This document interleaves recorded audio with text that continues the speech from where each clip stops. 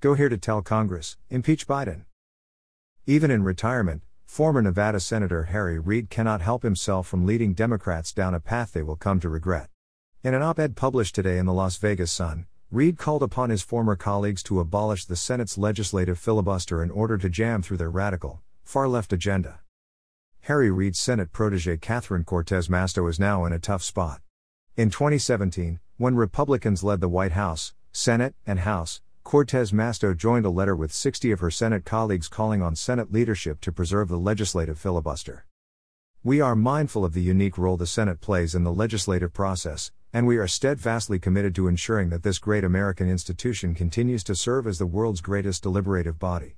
Therefore, we are asking you to join us in opposing any effort to curtail the existing rights and prerogatives of senators to engage in full, robust, and extended debate as we consider legislation before this body in the future."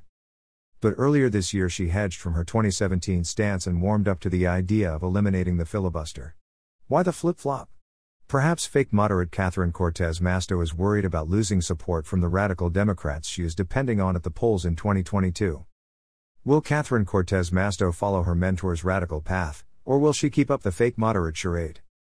Statement from NRSC spokeswoman Catherine Cooksey: "With the filibuster back in the spotlight, Catherine Cortez Masto's attempt at being a fake moderate will quickly come to an end.